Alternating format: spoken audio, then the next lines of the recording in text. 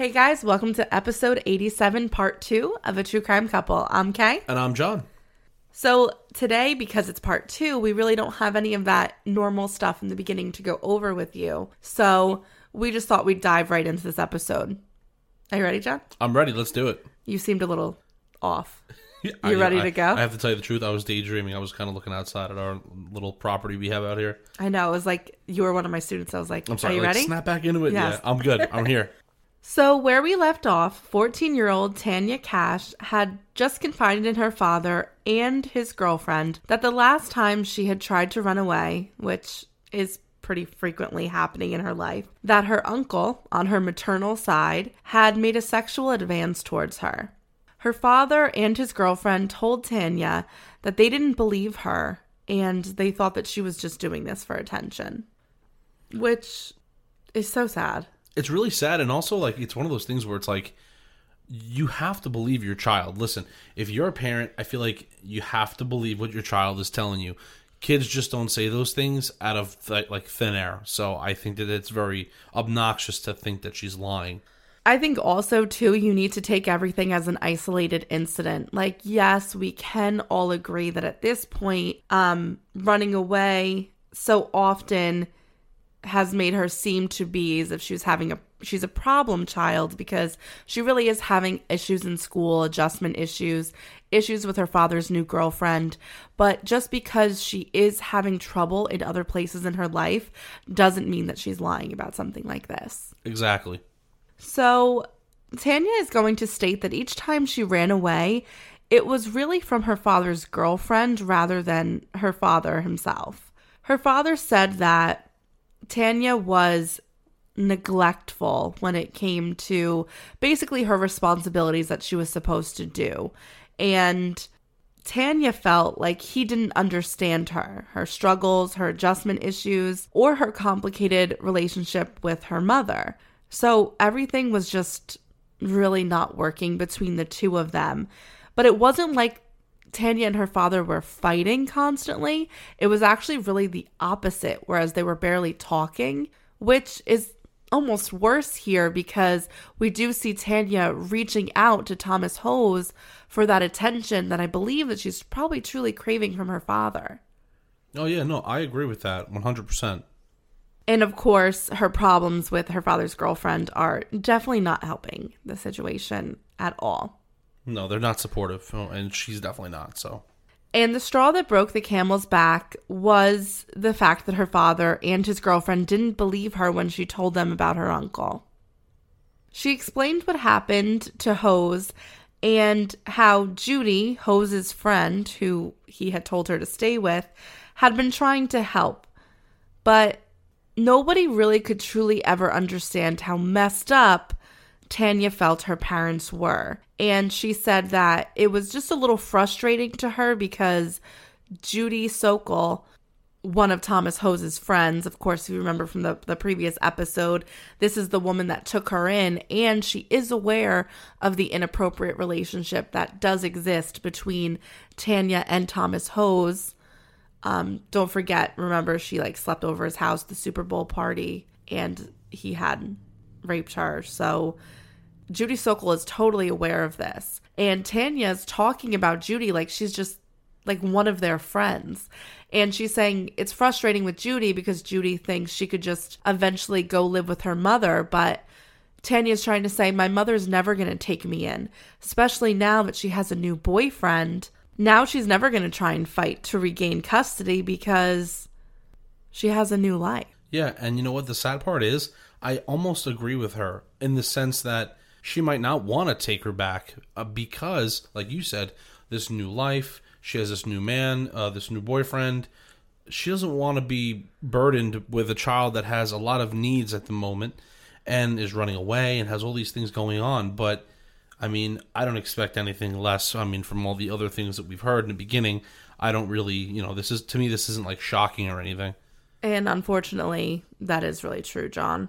And this is really going to hurt Tanya because, again, it's just another rejection that she has to face at 14 years old. I mean, how much more could this girl really take?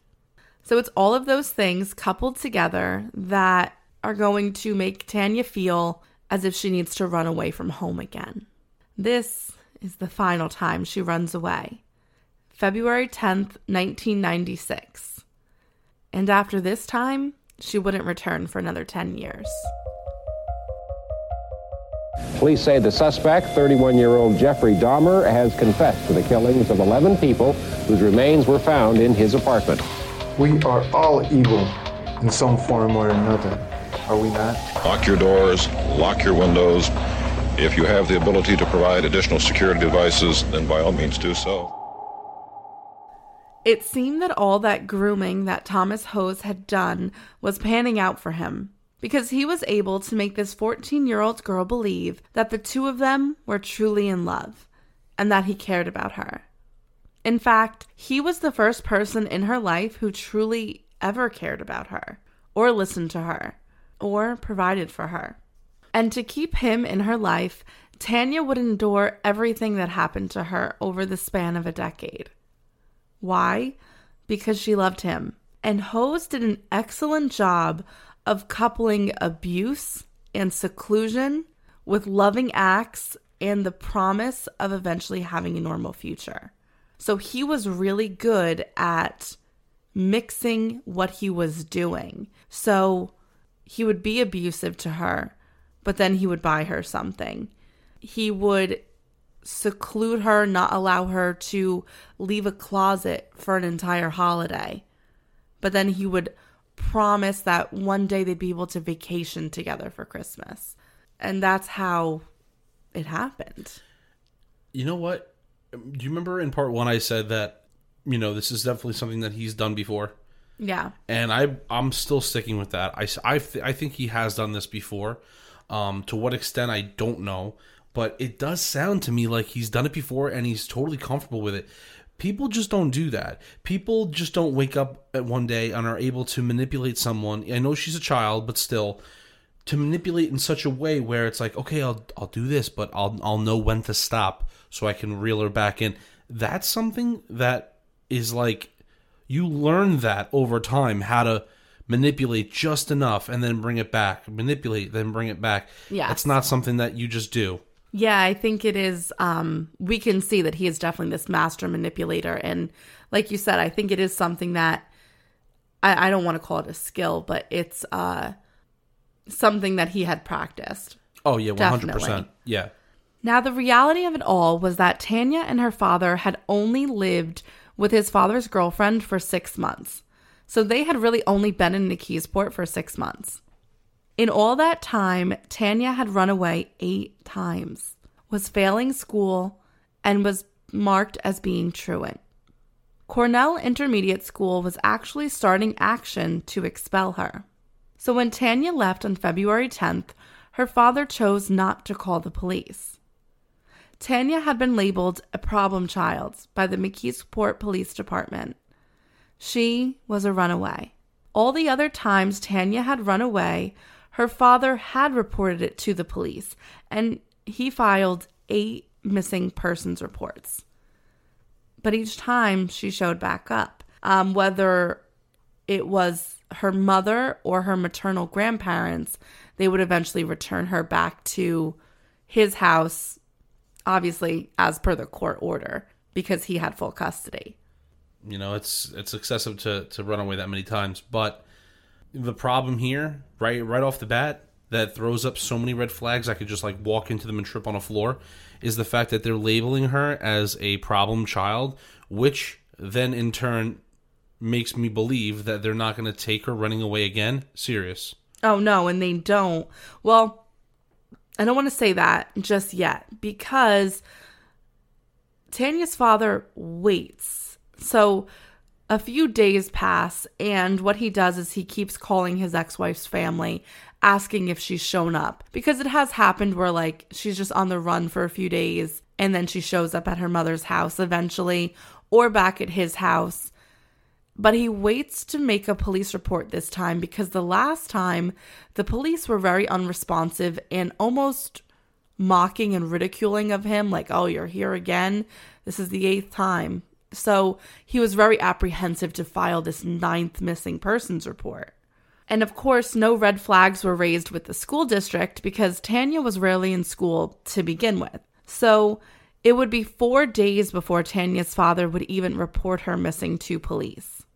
He stated in interviews that he waited so long to call them because in the past 6 months, he had filed 8 missing persons reports. And the police weren't taking any of Tanya's disappearances seriously anymore. So he wanted to make sure that it was a disappearance before it was reported as a disappearance, which really is, I understand where he's coming from, but it's a very unfortunate set of circumstances. So as soon as the missing persons report was filed, Tanya's mother was notified, and she was very concerned about her daughter. She was trying to turn over a new leaf in her life, and nobody wants their daughter to be missing. So she went back and looked at her phone bill, because remember when Tanya really didn't have too many friends. So remember when she went to her mother's house and she met the new boyfriend? Yes. And she wasn't happy and she called Thomas Hose. Well, her mother recalls her calling someone and kind of talking about the situation like a friend. So her mother's thinking, I'm going to call her friend and ask where she is. That makes sense, right? Oh, of course. Well, she noticed the number that obviously she didn't recognize, and the phone call had been made while her daughter was present in the house. So she called it, and Thomas Hose picked up. She asked him if he knew where Tanya was, and he told her that he didn't know where she was, and he wasn't even aware that she had been missing.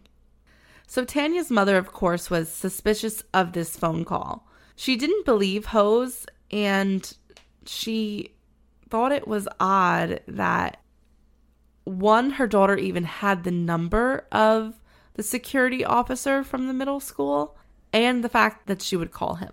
Yeah, I mean, that whole thing is weird. I think anybody listening would feel the same way. I don't think she's alone in that, at least. You know, I mean, that is bizarre to have that. Yeah, I think she thought, like, okay, there's something suspicious going on here. When she had a meeting with the officer in charge of the juvenile delinquencies at the middle school, she let the officer know that her daughter had been calling Thomas Hose and that this was inappropriate. She also met with the captain of the McKeesport Police Department, and she told him the same thing. She was reassured that Thomas Hose had been investigated and was cleared as a suspect. The captain also let her know that her ex-husband had also brought up the name Kevin Churchfield, but he was also cleared as a suspect. Interesting. We do know that Kevin Churchfield's home was searched, but nothing was found. Obviously, she's not there. But it is important to note here that Thomas Hose's name had been reported not only to the police department, but to the school by Tanya's mother. For the first month that Tanya had run away from home, she lived with Judy Sokol. She would go to Hose's house or meet with him when she could. Tanya was again sexually assaulted at Judy's house in the guest room where she was staying. During this time, Tanya reflected that she thought Hose was in love with her, and he called her TC, which meant totally cute. Like, that was his nickname for her. Great. But that's kind of like a really juvenile thing to do, so it shows that he's acting like a child, really. Like, trying to win this 14-year-old girl over. Like, it's disgusting. Right, and it also kind of ties into what he's been doing, really. It's like control her and make her feel like it's almost like he's like putting this out in front of her so she can't really see what's going on. It's so weird. The reality of it all. Yeah, that's weird. Now, these sexual encounters were something that made Tanya feel very guilty because when her parents were together, they did have her maintain kind of a very religious lifestyle, and she had attended Bible camp several times, so she did feel like kind of she was breaking her promise that she was saving herself for marriage.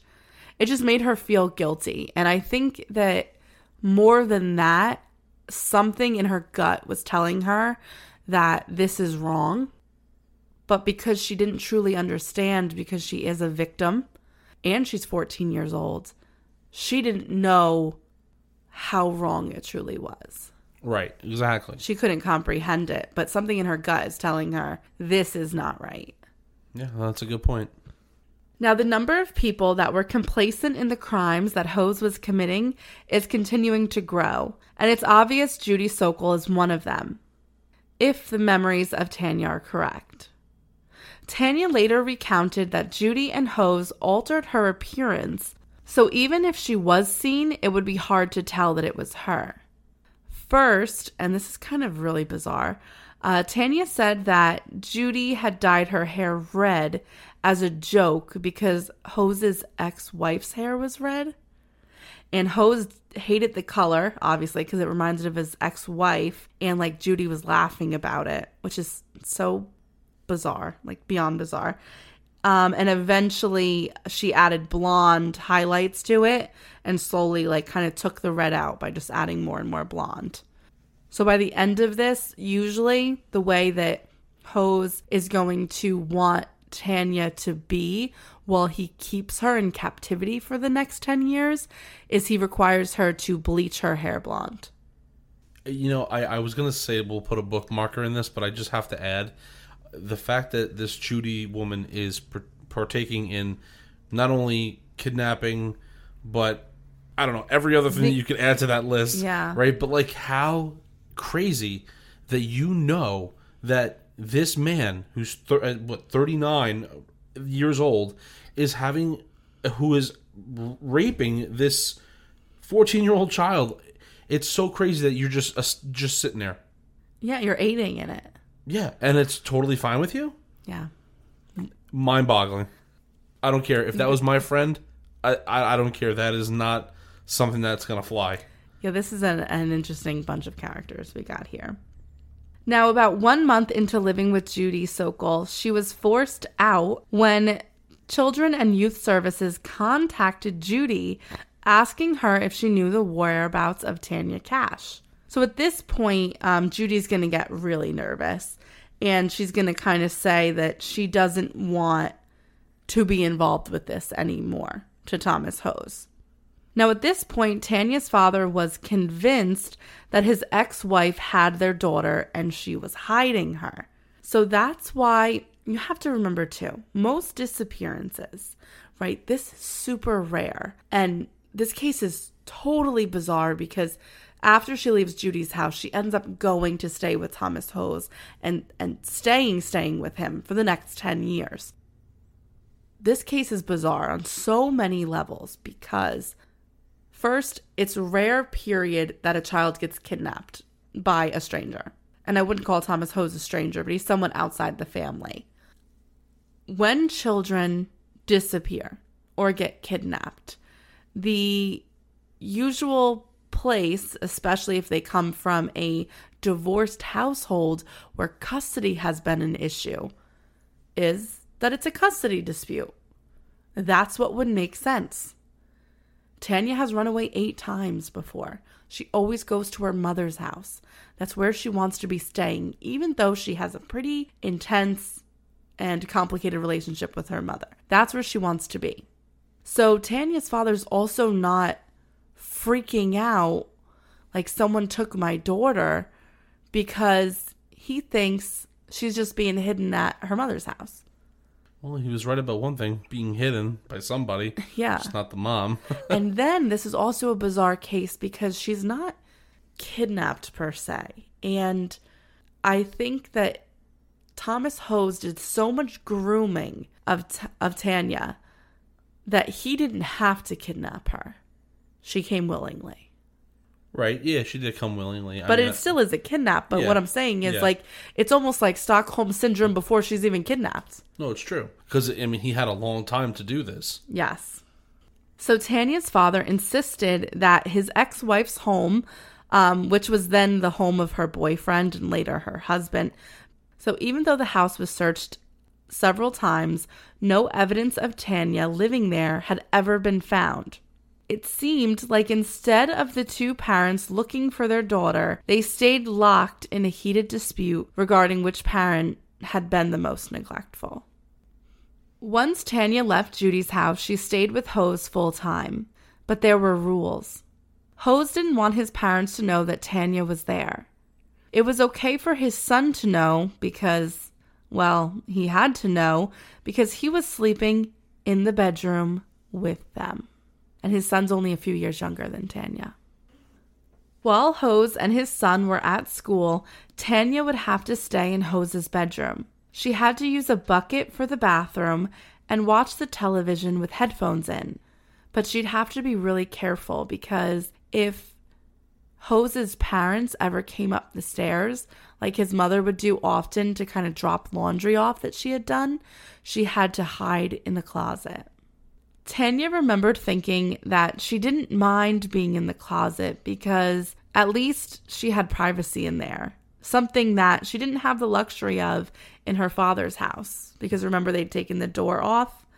She said that while Hose was home, it was like they were in a relationship together. She learned the room, which floorboards creaked, and at what angles the sun shone through the two tiny windows of the room, where she could exercise on the floor to keep it from squeaking, and the schedule of Hose's parents. Hose would take her into the basement to shower twice a week while his parents were sleeping. Tanya said that she felt everything she was doing was just to prove to Hose that she loved him and she wanted to be with him.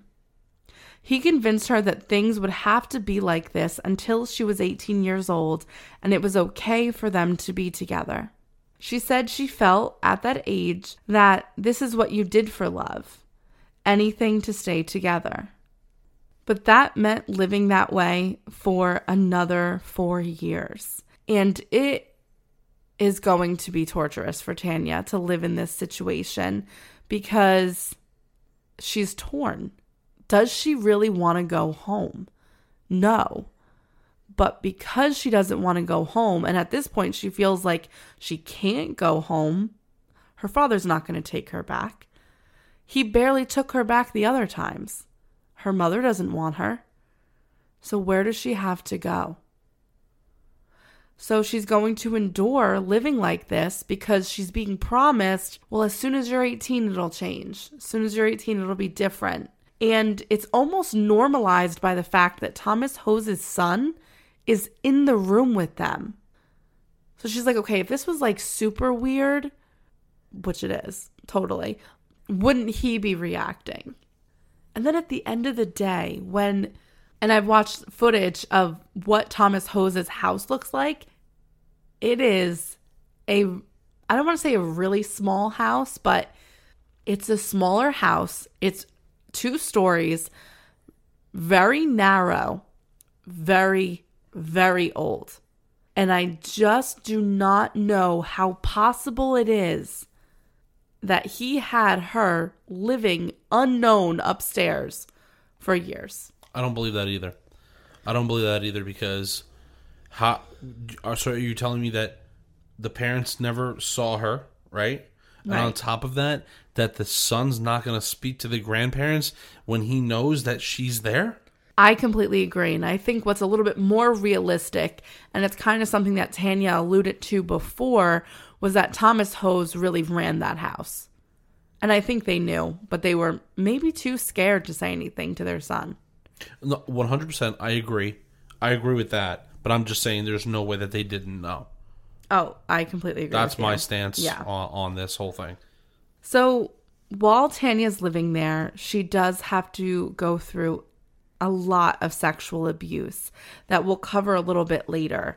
And you have to think, there's no way that none of this sexual abuse didn't take place in front of Hose's son.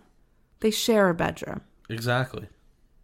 She had her fillings fall out of her teeth because she obviously never went to go see a dentist. She had psoriasis, actually a really bad case of psoriasis, spread throughout her body.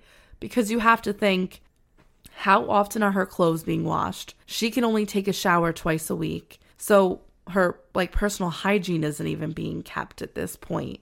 And at one point, she weighed only 93 pounds. So she was definitely having some issues while she lived here. She said that her weight was always a big concern because Hose wanted her to keep physically fit, so like she stayed physically attractive. And then this became such a big concern to her that she developed an eating disorder. And then once she was eating, she was trying to work out constantly in the room because that was the only exercise she could get. But like by working out, I mean like doing crunches and like not like, you know, she's not jumping rope upstairs. Right. You know No, I saying? understand what you're saying. So through the 4 years, she also contracted various ailments. Pink eye, which took 2 weeks to clear up. And most of that time, she couldn't even open her eyes. Ugh. That's really unfortunate. That's really sad. I mean, this is really sad, yeah. If Hose or his son got sick or gave her the flu, she would have to suffer in silence without medication upstairs while trying to remain silent. She spent every holiday for 4 years in a closet, while Tom Hose and his family celebrated below. The only thing that she had to look forward to were the warm baths that she could take when Hose's parents were away. Tanya tells people that at this point, the people who would say, well, why didn't you just leave, didn't understand the fact that she was a 14-year-old girl who simply didn't have anywhere else to go. The only alternative to living with Hose was homelessness. And that was something that she couldn't bear to do. She also really believed that Thomas Hose was in love with her. She was the center of attention when he was home. Whether that attention be positive or negative, that switches over time, but he was attentive to her. And she had never had that before. Yeah, I mean, and that plays a big role in how he's able to keep her like this. You know, it's important for him to continue to have this control and power over her. So over time, Tanya became friends with Justin Hose, the son of Thomas Hose. He was 2 years younger than her, and the two spent a lot of time together.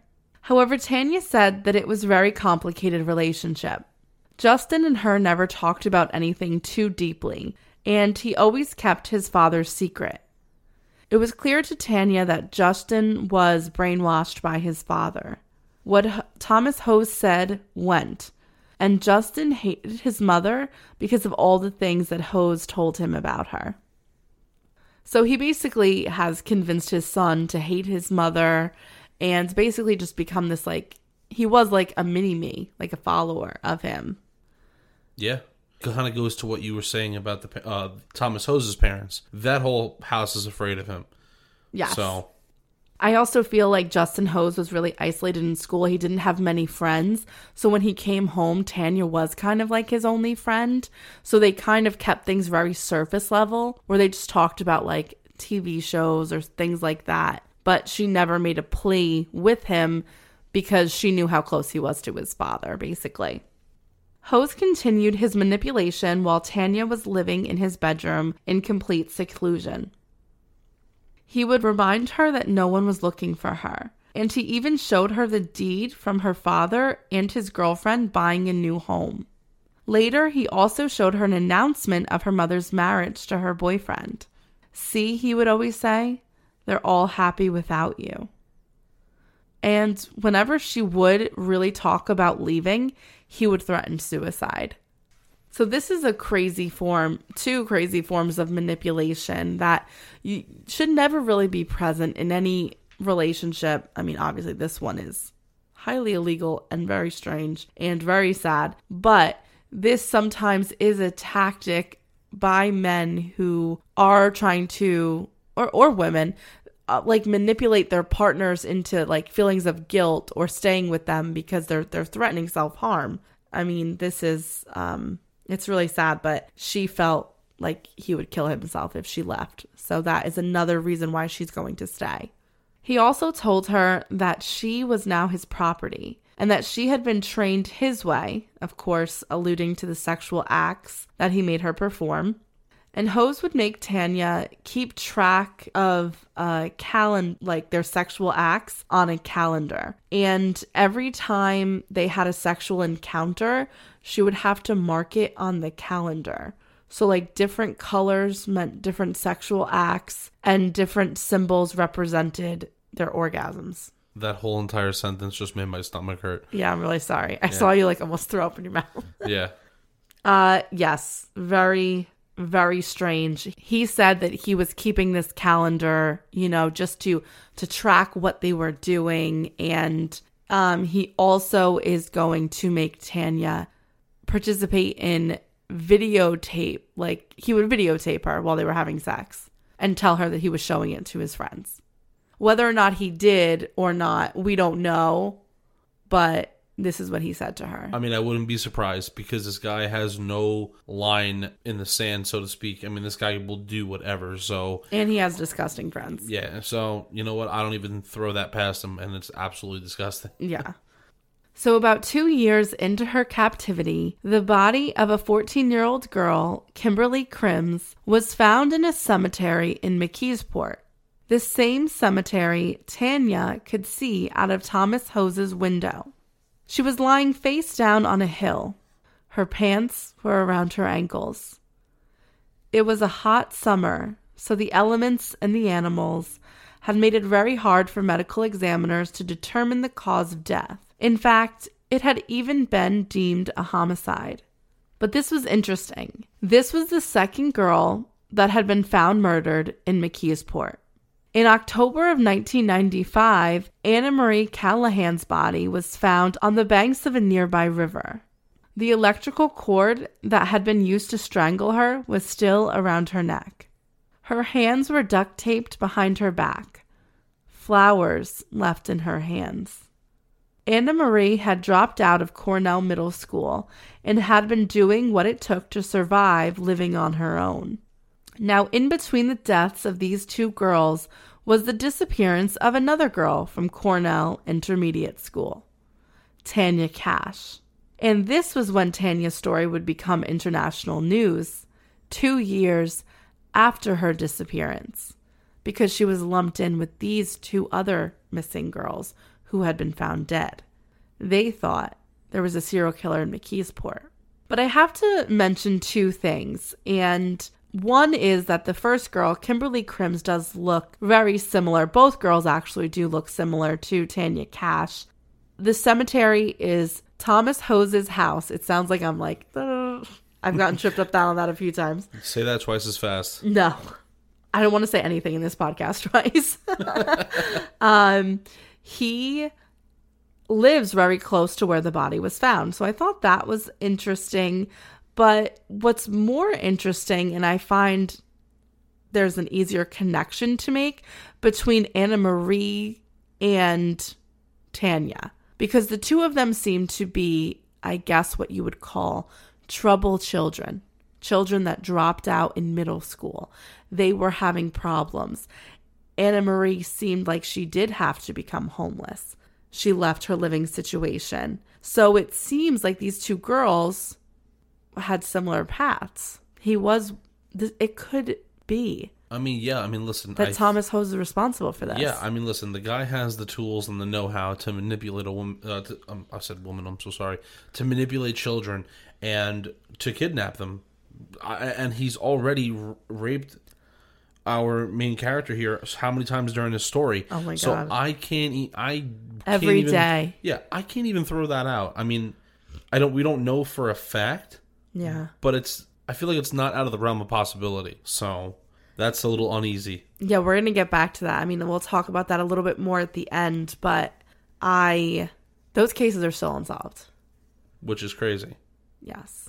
So we'll get back into that. What I want to make just a point of here is that, and what I want to scream to the media is, where were you 2 years ago? Now all of a sudden this case matters to you. Tanya Kach's disappearance was nowhere in the media. Nowhere when she first disappeared. But now that this body has been found, everywhere. And that's where the title of her book comes from, the milk carton kid. Tanya's face appeared on millions of milk cartons, and a new detective had been assigned to her case. An officer was actually sent to search the home of past suspects. But when he got to Thomas Hose's house, Hose claimed that his parents were sleeping, so he couldn't let them in. And the officers left. I could see maybe if they kind of are elderly, right? His parents? Yeah, but right. but you don't leave. Oh, you come back. I would just say you go back, and obviously that second time you go there, you Right. kind of don't take no for an answer because you're there to do a job to investigate. So Yes. if you were to say that the first time, I would just say, okay, we'll be here again, and then just go unannounced again, and then do it. Get into the house. So I think that's weird that they didn't kind of do a follow up when it came to his house. Yeah, all they would have to do is search his house. That's it. Just check his closet, the bedroom. That's it. That's all. You'll find her. And Tanya does make a point when it comes to the disappearance of those two girls, is she says she had one disturbing conversation with Thomas Hose while he was drunk, where he described the details of how they found Kimberly's body. And she said that they were details that he told her that she never read about or heard about on the news. So, that's an interesting, little tidbit. And she said that she doesn't know what he was up to, basically, when he wasn't in the room with her. He was very private about his life once she was inside his house. So in June of 2000, Tanya was allowed to occasionally leave the house. Hose was making her feel like he was looking for apartments for the two of them to move into together, and she was excited about the prospect. Although she hated the seclusion, she still felt like she loved Hose and he loved her. The only reason she was allowed to leave was because she turned 18. She was given $120 to go shopping for clothes that fit her. For Tanya, it was an overwhelming and scary experience to travel outside. She had been inside for 4 years. She was almost relieved to be back into the safety of the bedroom once she was done shopping. That's so sad. Yeah, it is. And could you imagine 4 years in a room, in a house, and you just become comfortable with that, and you never want to leave? Yeah. What's your comfort zone?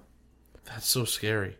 That would make anybody go crazy, I feel like, which kind of shows her fortitude when it comes to... I mean, even though I know she doesn't think, maybe she doesn't think that anything's wrong with this picture at the moment, but it does show her fortitude that she's able to kind of have that power to, hang in there, Yeah. So from June 2000 until June 2005, Tanya was slowly allowed to leave the bedroom and to travel to some stores. She was very shy and timid during this time. She had developed anxiety and OCD from being in the bedroom for 4 years, and it was hard for her to acclimate and to have conversations with other people. Throughout her time in the house, Hose always expected Tanya to take care of herself. He would buy her blonde box dye with bleach, and she would be able to purchase products through Avon. In June of 2005, Hose gave her the alias of Nikki Diane Allen, and that was how he introduced her to his parents. He introduced her as Nikki, his new girlfriend, and she would be moving in. Things got a little easier after because she was able to move more freely around the house, smoke on the front porch, and one day while she was walking, a luxury that she was able to do again, she wandered into a Methodist thrift store, and soon she began volunteering there. So that was her kind of constant in her life, that she got to go work at this thrift store, basically. From that point on, Tanya would go grocery shopping with Hose's mother, and she would help around the house. But the two didn't get along. Hose's mother despised Tanya's obsession with her physical appearance. I don't think she really understands that her obsession with her physical appearance might be because it was the only thing that she could control in her life for years. Right. She had her hair dyed bleach blonde, and now that Hose let her out of the house, he had her keep her nails long. Her nails were done, like acrylics. Okay. So, Hose's mother and her are really going to clash. And Tanya is a little outspoken when it does come to Hose's mother, because I'm sure she feels like, well, I deserve to have a say finally in what I do. Because it's kind of like now they can officially just be in a relationship. Yeah. It's a very strange situation. Very strange dynamic too, because like I said, I don't think they didn't know. Right. Right. And I think that would cause a little resentment. Like, how did you, like, you knew I was up there and I had to live like that because I was hiding from you. Right. No, it's true. In the last year of her captivity, Tanya spent a lot of time at a deli that was down the block from her house with Hose. She talked to the family that owned the deli about wanting a job and needing money, but when they asked her questions, she had to be evasive because of her situation. She loved the dynamic of the family that was there, and it made her long for a family of her own. Like, she would always kind of hang around the deli and seeing the family joke around and laugh together. It was something that she really enjoyed. Hose had promised her that he was going to marry her, but it didn't seem like that was going to happen anytime soon. And the more she saw this family in this deli, she just really wanted that. She kind of was realizing as she entered the world more and more again that, especially now as an adult, that Hose is lying to her. And everything he presented is false. Like, she's slowly coming to that realization. Yeah, I mean, think about it. She's not walking around anymore with a blanket over her face anymore. Like, she's just able to see the world for what it is and see through the BS that Thomas Hose has been spinning, this web that he's been spinning this whole time. You know? So, right. And a weird thing I said, blanket, I'm sorry. Blindfold. I meant to say blindfold. I was confused about I'm sorry, blanket. guys. Usually I would have just edited that, but yeah, blindfold. Okay. So, yeah, I mean, that's what happens, and it's not her fault at all. So, I know. And as it seemed like everything that Hose had promised her was not going to happen, Tanya got angry. She promised herself that if things didn't change by the Christmas of 2005, that she would leave the house. She was able to go to Walmart by bus to buy things to make cookies. She was able to give cookies to the family at the deli that allowed her to kind of hang around and talk to them. And she made the cookies for the girls at the thrift store. So she's like trying to reach out to the world, which is like so cute but sad. For months, Tanya continued to live as if she had for the past 10 years. Until finally one day, she went into the deli. The owner, a man named Joe, who had been letting her loiter around for months, was finally beginning to get a little mad at her. He did want to offer her a job, but she couldn't give him information that would allow him to hire her. He wanted to help her out, and they kept saying oh, come over to the house, come have dinner, or they would try to be really friendly with her, but she would be evasive. And they thought this was strange until finally she made up a story oh, my boyfriend doesn't like me doing those things, which, well, I mean, honestly, see, I'm falling. She didn't make up a story. She does have this boyfriend, I guess you could call him now, because she's over 18 and that's what he's saying, that won't let her do things. So they're thinking, okay, she's just in an abusive relationship. And that's what's up with Tanya. They don't know the extent of the abuse and the fact that she had been groomed for 10 years at this point. So they were getting frustrated because they wanted to help her, but she's not letting them in. And finally, not wanting to lose the only comfort that she felt at that point from that family, the family at the deli, Tanya is going to tell Joe everything. She told him about the fact that she ran away when she was 14 years old, about the 4 years in the bedroom, and all the sexual abuse and how it led up to where she is now. And he told her that he was going to help her. And he said, here's the plan. You're going to return to the house and you're going to wait there until the police come because we don't want Hose to become suspicious and we need to arrest him for what he's done. And Joe was a little apprehensive about this. He was like, is this really true? I mean, because the story is so bizarre that if someone were to just confide in you this story, you would kind of doubt it. So he does call the police. And the police and the National Center for Missing and Exploited Children did confirm then everything Tanya said was true about like her going missing when she was 14, her face being on milk cartons. So he is going to tell them where she is and the reality of what happened to Tanya Kach. So within the hour, the police surrounded the house on Soul Street. They barged in and asked her if she was Tanya Nicole Kach. She said yes and told them that Hose was upstairs. When he was brought downstairs, he yelled at Tanya what was happening, and she told him that it was all over. When he was brought downstairs, he was yelling at Tanya, asking her what was happening, and she told him that it was over. A few officers allowed Tanya to collect the things that she had upstairs, and they escorted her safely from the house. As Tanya was leaving, Justin scowled at her, and he said, "You told Joe, didn't you?" And Tanya told him that she did. As she was leaving the property, Hose yelled out to her. He called her Judas, but Tanya didn't care. It was finally over. And for the first time, she felt like she was free. You know, he has the gall to call her Judas, but you know what? He is... Satan? Yeah, he is a despicable human being. And it's just like, it just follows the trend the whole time, right? Like, he's totally fine what he's doing. Like, it doesn't matter what he's doing. Everyone's just letting it happen. You know what I mean? And then you have at the end of all this, you go and say something like that.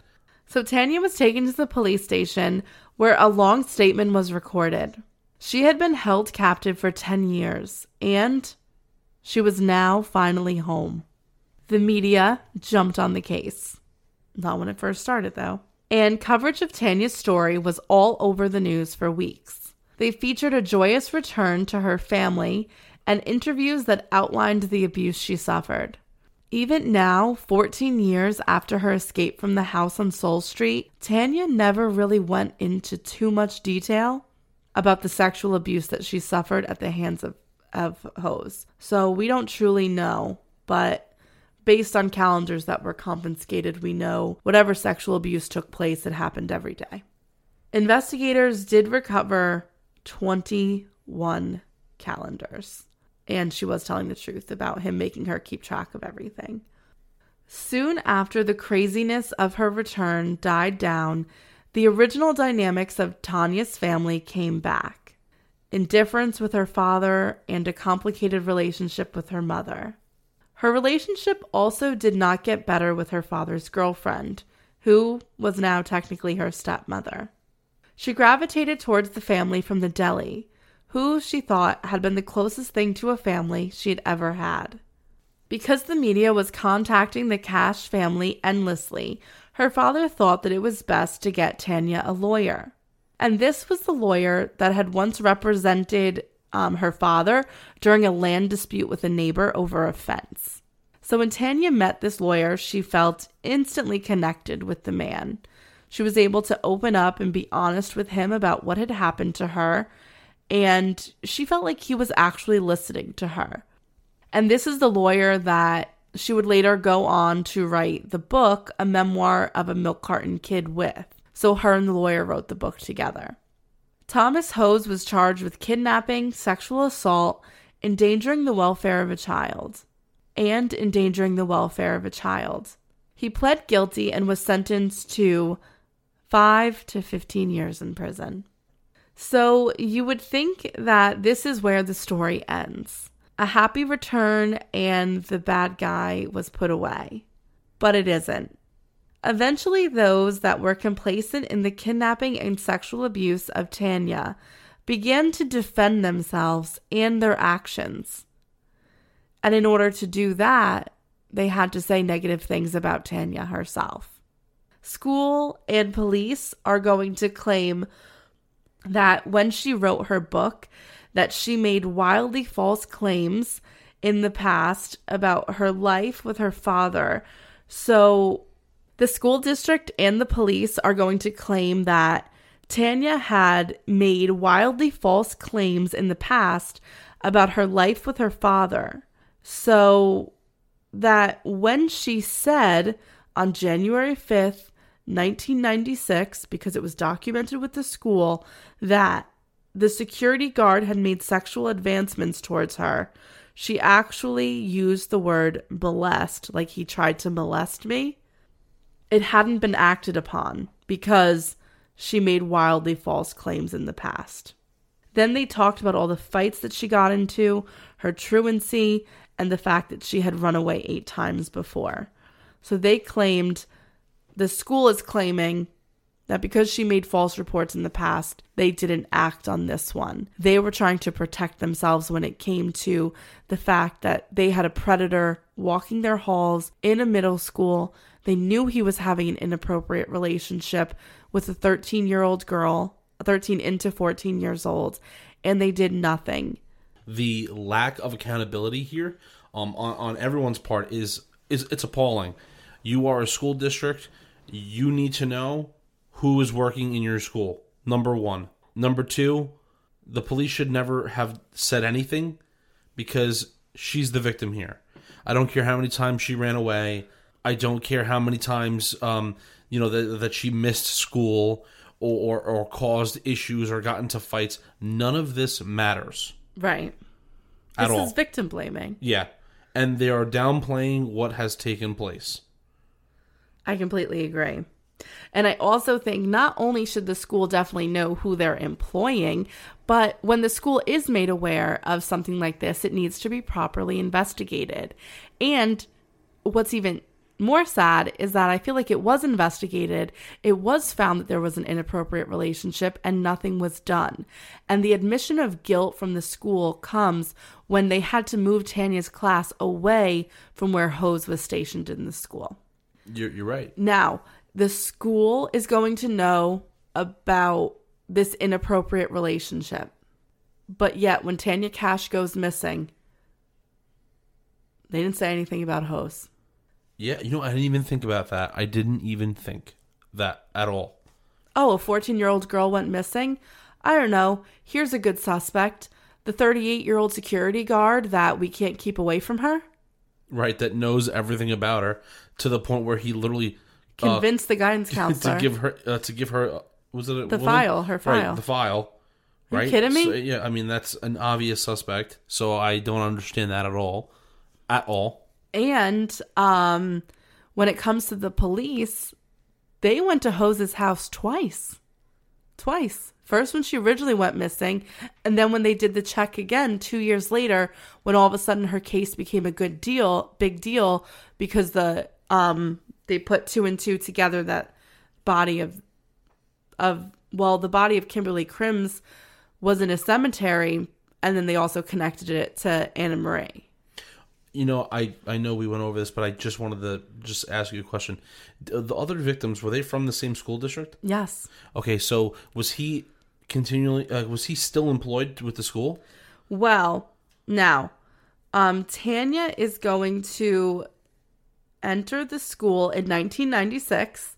So in 1995, when Anna Marie Callahan's body was found, it was found in 1995.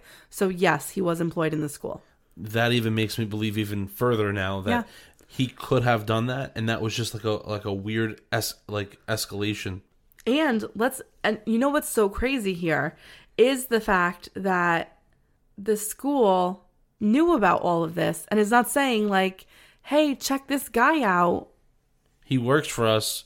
Maybe he has something to do with it." Yeah, I don't like it. The whole thing's fishy to me. And because the town is going to be because the police department and the school is going to be kind of like backtracking and kind of covering themselves, the people of the town follow suit. Like, one of the neighbors of Thomas Hose is going to go on several interviews and say, "I saw her in the bedroom window. She never asked for help. I saw her smoking cigarettes outside. She never asked for help." You know what, though? To me, that just shows the ignorance of this woman, for example. Right. To say that. Yeah. No, I completely agree, because it's ludicrous to think that Tanya Kach was not a victim here, because they said, "Oh, she looked fine. I saw her smoking cigarettes." Well, for 4 years, she was locked in a room and then she was slowly allowed out, but she still couldn't leave because she was under this groomed spell. And if she was fine, then how come when she was finally able to leave Thomas Hose's house, she needed 2 root canals, she had 8 cavities, she had spinal and bone issues from malnutrition, deep scars from untreated psoriasis, as well as emotional trauma, which is backed by a trauma counselor that she has to see. She's not making that up. No, not at all. Not at all. A majority of the town, and I don't want to say everyone because I don't want to lump McKeesport into this, because I have to say there's a lot of people that had rallied around her, and it's a beautiful town, but many people felt like she was lying, which is absolutely insane because it's the reason why she left to begin with. No one believed her. It's the reason why she ran away from home. I mean, her own parents didn't believe her. And now she's held captive basically for 10 years. She finally gets out, and then people don't believe her. You know, she's not the only one, you know? Like, it's just like, this is a perfect example of what people talk about all the time. Like, nobody is just supportive to people who go through traumatic experiences. This is why a lot of victims don't come forward. Yeah, no, it's 100% true. It's 100% true. And I feel like as a society, we need to start getting better in acknowledging that these people are victims. And even though you might not agree with everything that's coming out about, you know, certain cases or whatever, you need to understand that, you know, that's important to have that empathy, you know, for these people who, you know, make it through the other side. Look how many people that we cover, Kaylee, these cases that they don't come out the other side. They die. They go missing. They're never found. So we need to have a better approach to the people that do make it out and come out the other end. And give them proper treatment. 100%. Well, what's going to make this situation more hostile is the fact that through her lawyer, whom she feels really comfortable with and the one who she's writing a book with at this point, she is going to sue the police department, the school district, and Judy Sokol for damages in civil court. And she won. She won a lot of money. Over $1 million. Well, I'm glad. So she had to move to a different town because the abuse got so bad. Which is unfortunate. Tanya then is going to write her book with her lawyer in 2017. And it was not received well because Tanya was honest about how she felt about the abuse from her mother and the neglect from her father. Her father and stepmother are currently suing her for slander. He also stated in a documentary that, and this is so sick, and it's horrific that someone's father would ever say this, but her father said that Tanya knew how to use her sexuality and that she was probably the one who was manipulating Thomas Hose. That's what he said. Those are his exact words in a documentary that was filmed. Honestly, I don't even know what to say to that. What you just said, that statement. I don't even know. I just know that I don't agree with that at all. I mean, it's disgusting.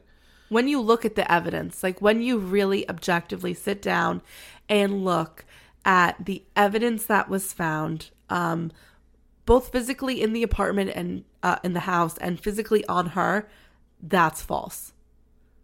If she's the one doing any type of manipulation, she's not the one that's only going to get to shower twice a week. And she's not going to be the one that is suffering from mental, physical, and sexual abuse. Like, I'm sorry, that's absolutely ludicrous. And, you know, Tanya struggles emotionally with this and what happened. She does do speaking engagements and she does have people that follow her and have been inspired by her story.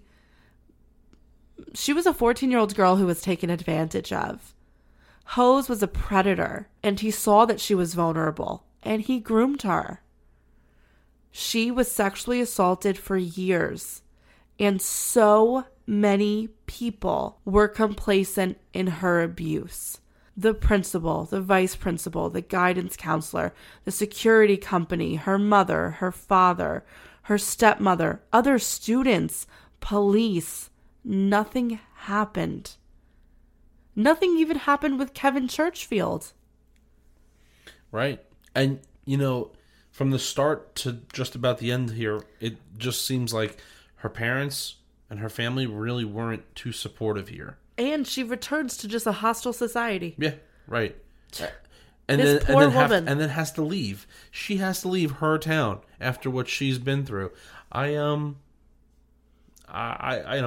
it's just sickening to me. It's very bizarre. And then why I found this case so interesting and why it was the one that I wanted to cover was for this. Because when you try to look at cases that are similar, children that had been abducted and for a decade, maybe even more, they make their return. It's this triumphant return, this story of survival, like J.C. Lee Dugard, for example, right? But Tanya's story isn't like that. Why? And I think it's for several reasons. I think that one is she was labeled a problem child. I'm saying that in like inverted quotes before she went missing. So that's one reason. She wasn't like America's sweetheart that got abducted. She was a child, a vulnerable child. Probably one of the children who we needed to protect more than anything in this society that we let get taken away. And because she wasn't physically grabbed, she was emotionally grabbed. They're blaming her. And I would say, does it matter? Does it matter if she was physically or emotionally coerced into coming with him or just taken?